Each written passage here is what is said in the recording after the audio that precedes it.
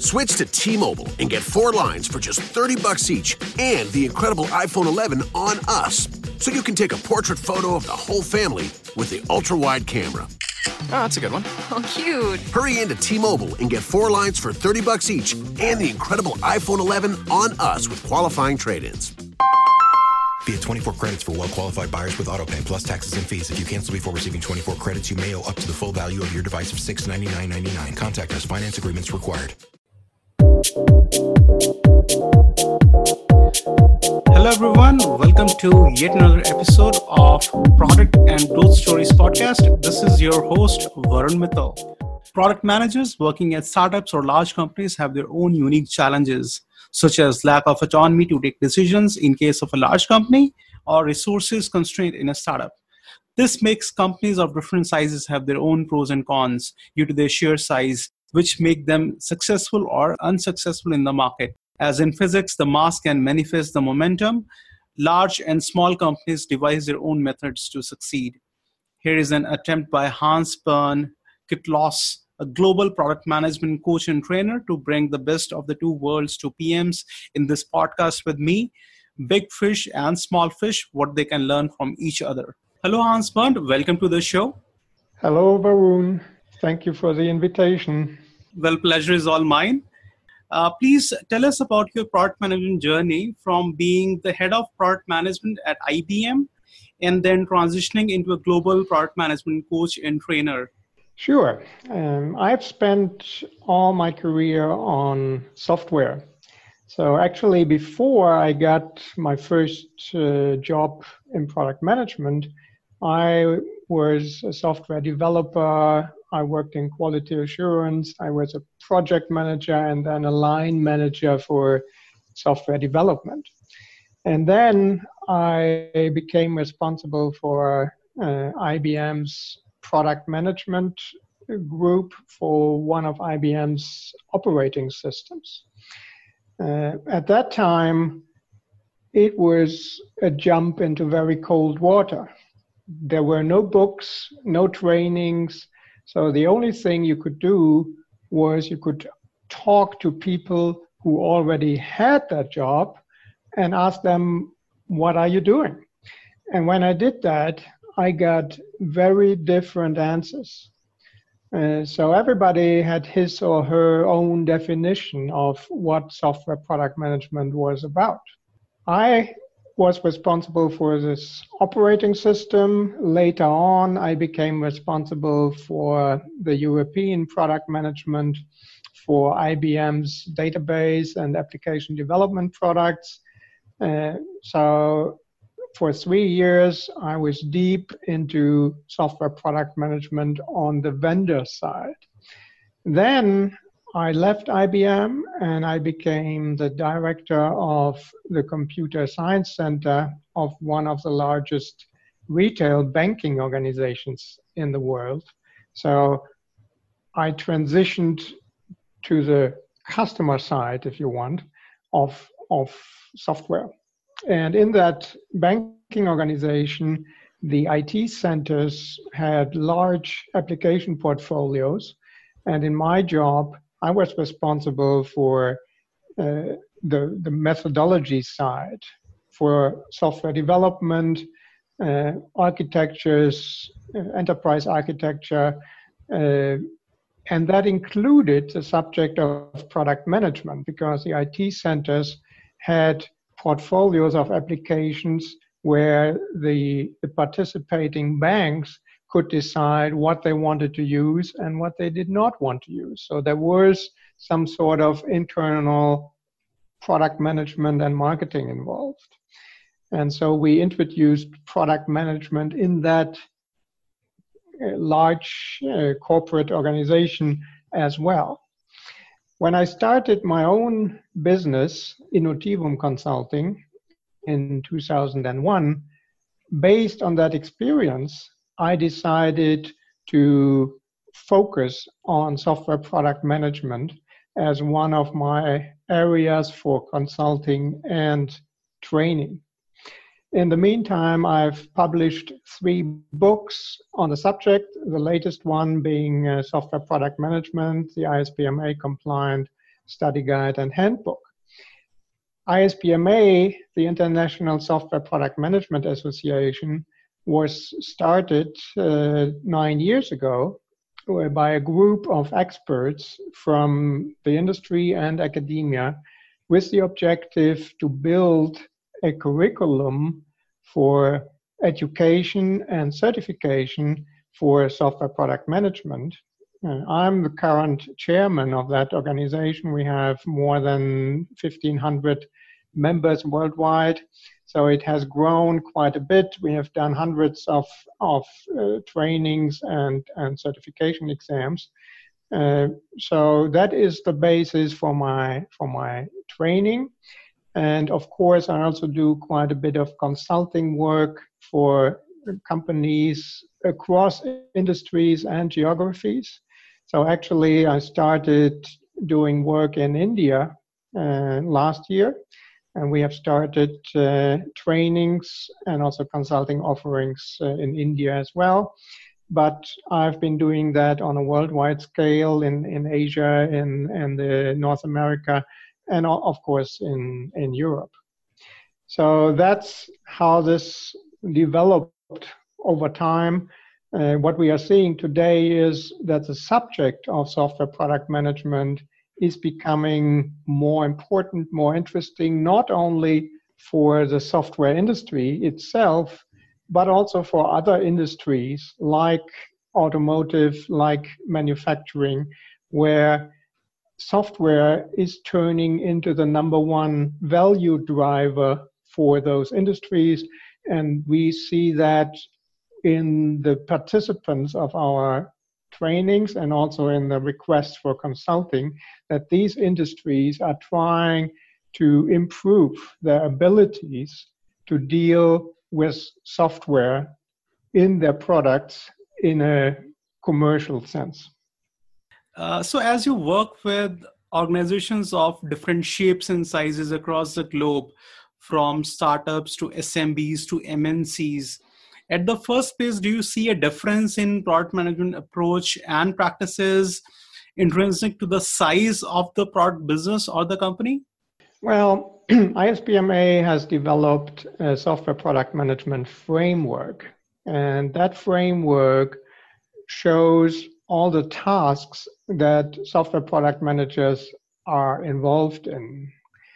And when you look at these tasks, basically all of them are needed independent from the size of the business or the company.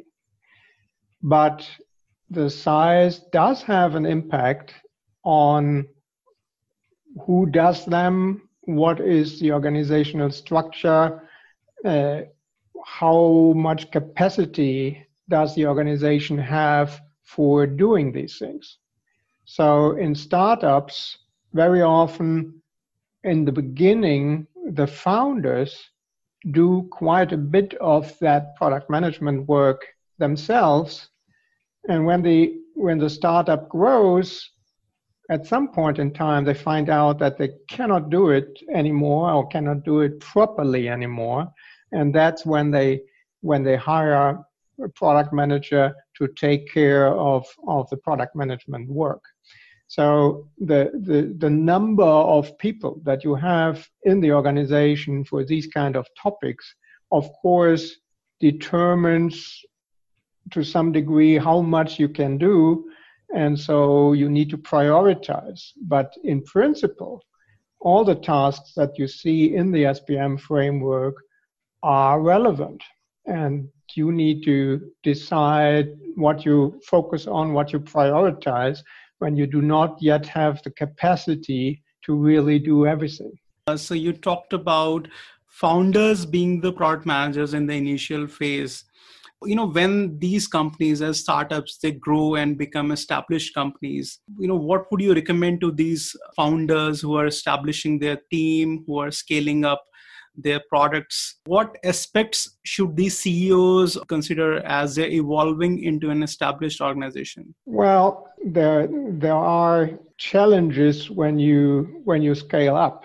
Very often in the beginning, the founders will do this work themselves. then at some, let's say, break point, typically when the organization grows to about 25 people, the founders see that they need to delegate more. They need to create structure within the organization, and that changes the way the organization works. The next break point is at about 100 people, when very often the founders realize that they need management skills in the organization that are familiar with that size of organization, and that is very often when the founders hire an external CEO to manage further growth. So there are these breakpoints in the development of organization, and the larger the organization becomes, the more you can assign different roles to different people. Whereas in the beginning, very often different roles are assigned to the same people, to the same person, simply because you do not have that many people in the organization. So that's the typical, let's say, journey of a startup company. When it is successful, when it does grow, you go through these phases and breakpoints, and that's what CEOs have to manage in a good way. And that, of course, includes and implies to product management as well. So product management needs to develop accordingly in the same way. And the orchestration task of a product manager becomes more complex and also hopefully more structured when the organization grows.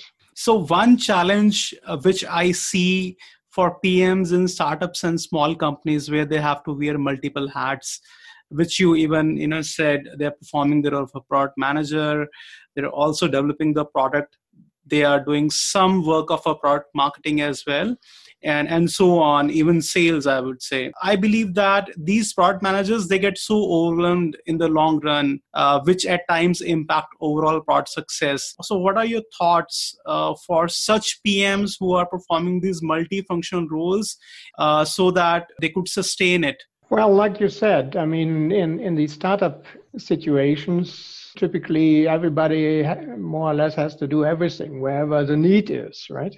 Mm-hmm. So very often a product manager will find himself or herself in a position where there are some marketing tasks that he has to take up at least temporarily and those kind of things.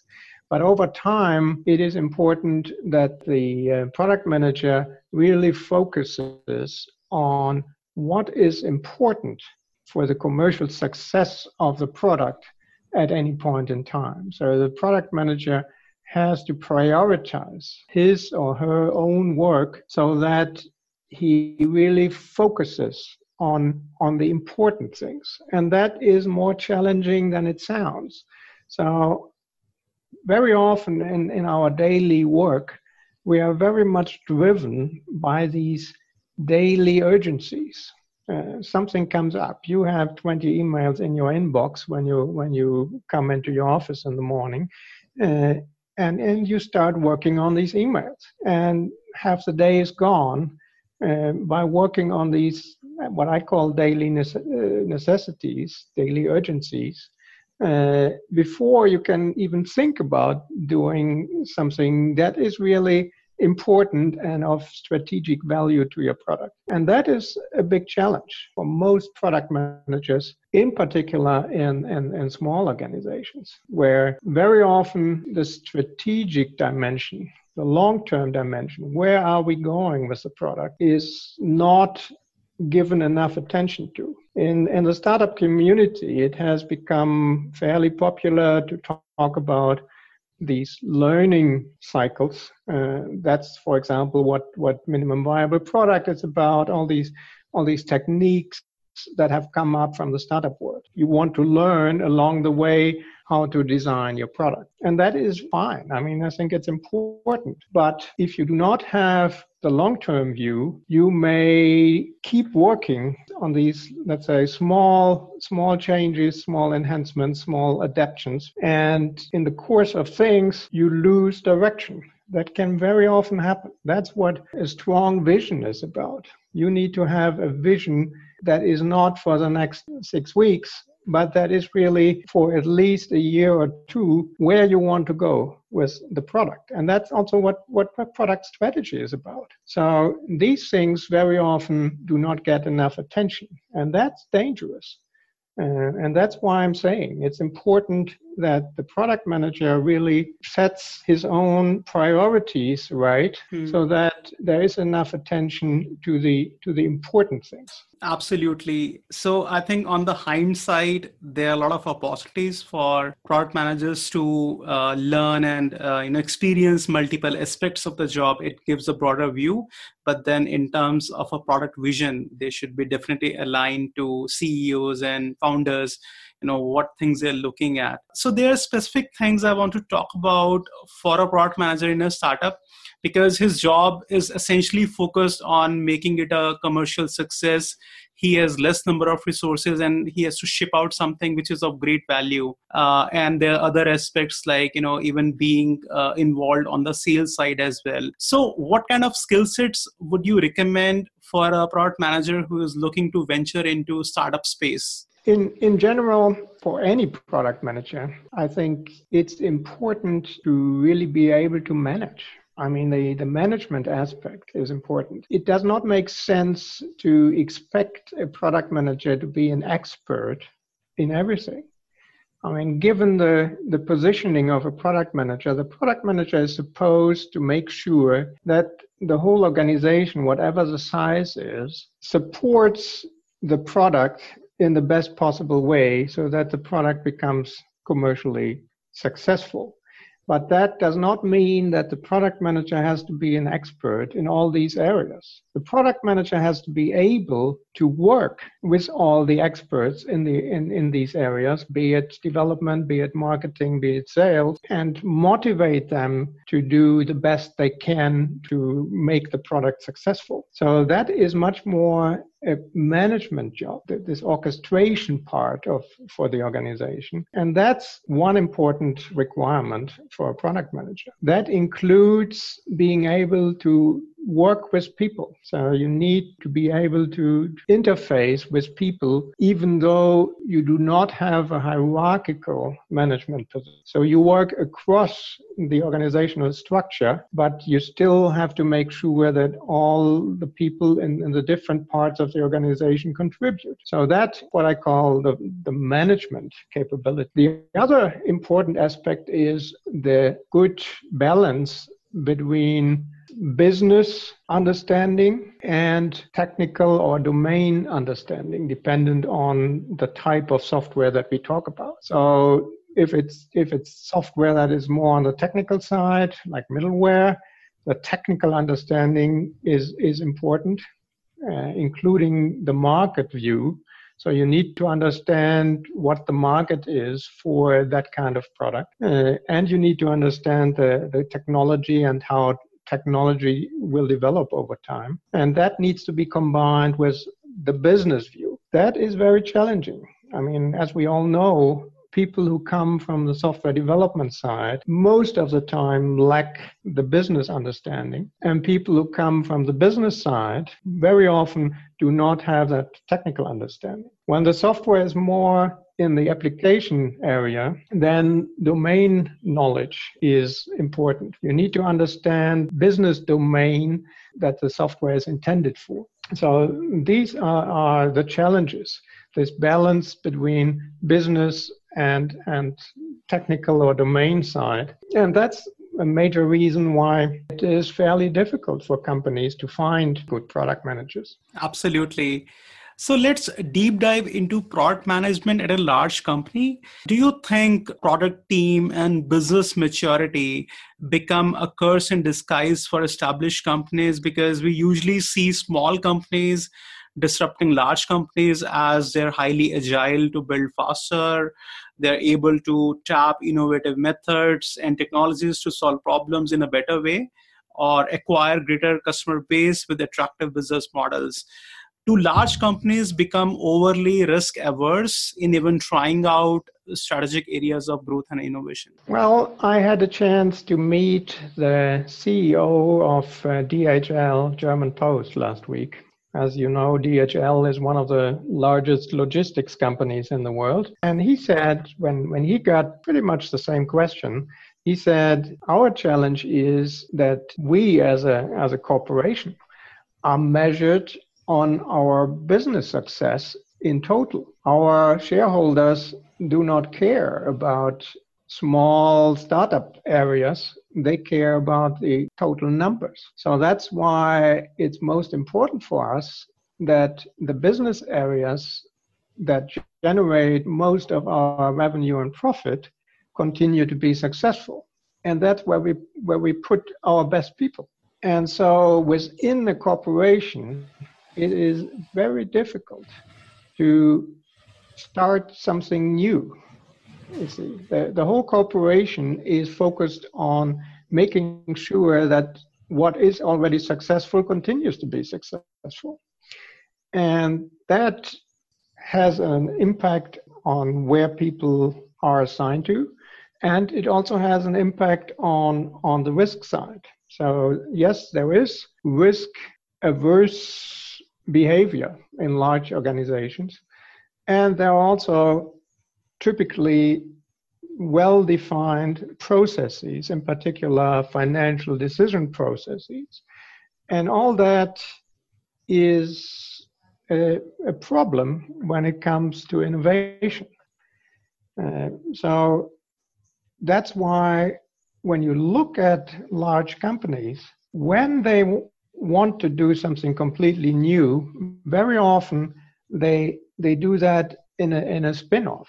They do not start that within the large corporation, but they create a spin-off that can operate like a startup and is not, let's say, bound to the rules of the large corporation. So that's one way how large corporations can be innovative. What we also see is that all the big players in the software business, be it SAP or IBM or whoever, they keep buying smaller innovative companies. So that's how they try to get innovation into their company, by buying all these small companies. So I think in the case of SAP or IBM, they buy at least a company a week. So it's really an ongoing process. It is not always successful because the integration of the small companies into the large companies can easily kill the innovation because you lose the people who have the skills.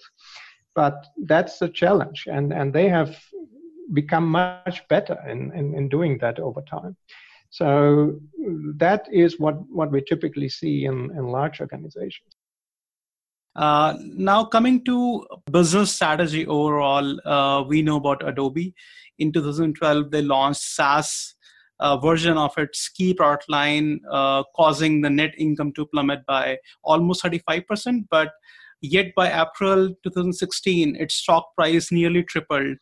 So large companies like Adobe, transform their license-based model to subscription-based model to stay competitive to their counterparts. So what would you recommend for contemplating such a massive change in business models? Well, I prefer to look at the delivery model as something separate from the pricing model. So the delivery model can be on-premise software, or it can be software as a service.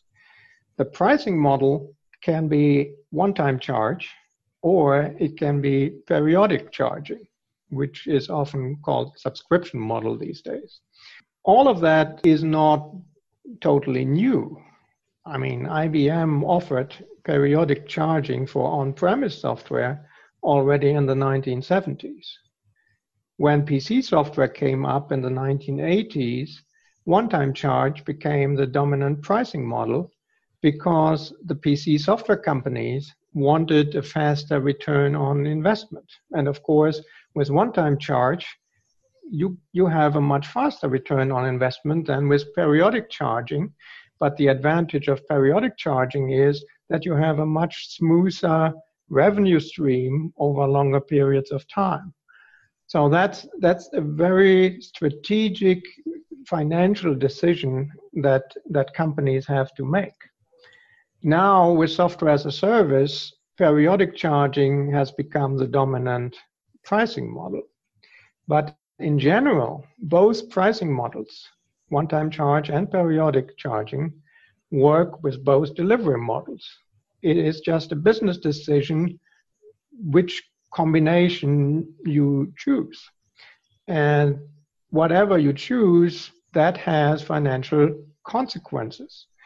So, of course, when you switch from a one-time charge price model to a periodic charge price model, that has a temporary impact on your overall revenue because you lose the fast return on investment. So, but in the long run, if you can afford it, then the periodic charge model has a lot of advantages from a financial perspective, and that's why companies like Adobe have made that switch. But it's primarily, let's say, a financial strategic decision how you want to handle this. Sure. So I want to talk about speed. So speed is something which we see large enterprises struggling with.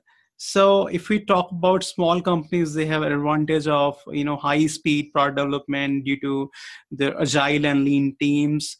So when it comes to product development, what would you recommend for enterprises or startups?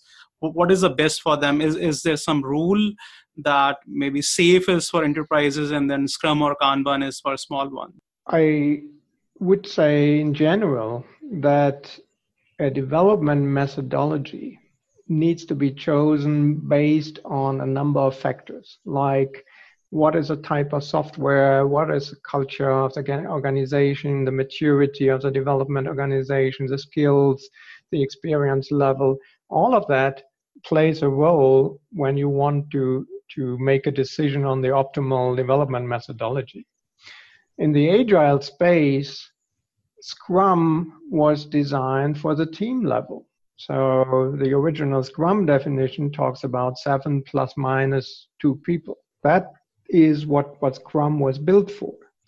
Now, when you have a larger development organization with 100 people, the question is, how can you scale up? And that's what frameworks are good for, like SAFe. SAFe is the market leader in that space. There are other alternatives.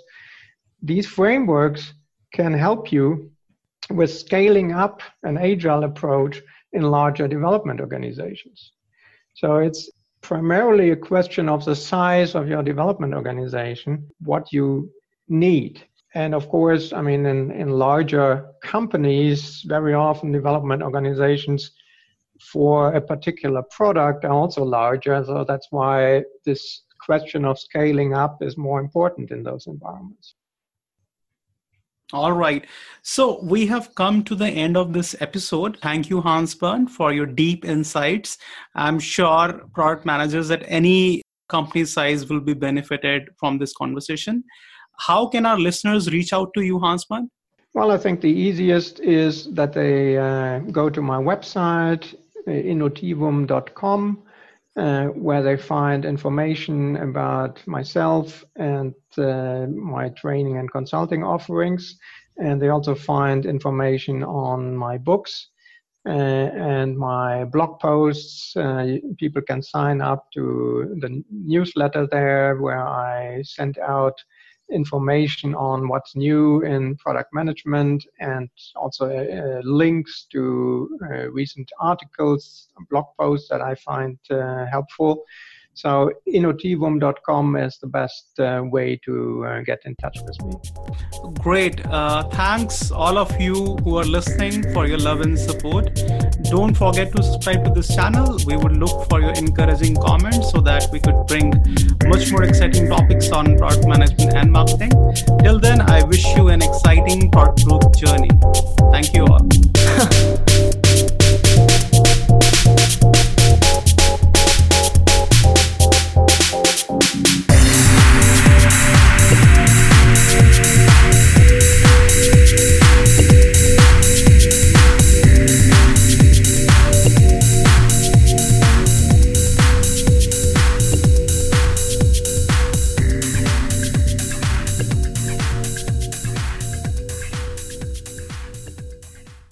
Switch to T-Mobile and get 4 lines for just $30 each and the incredible iPhone 11 on us. So you can take a portrait photo of the whole family with the ultra-wide camera.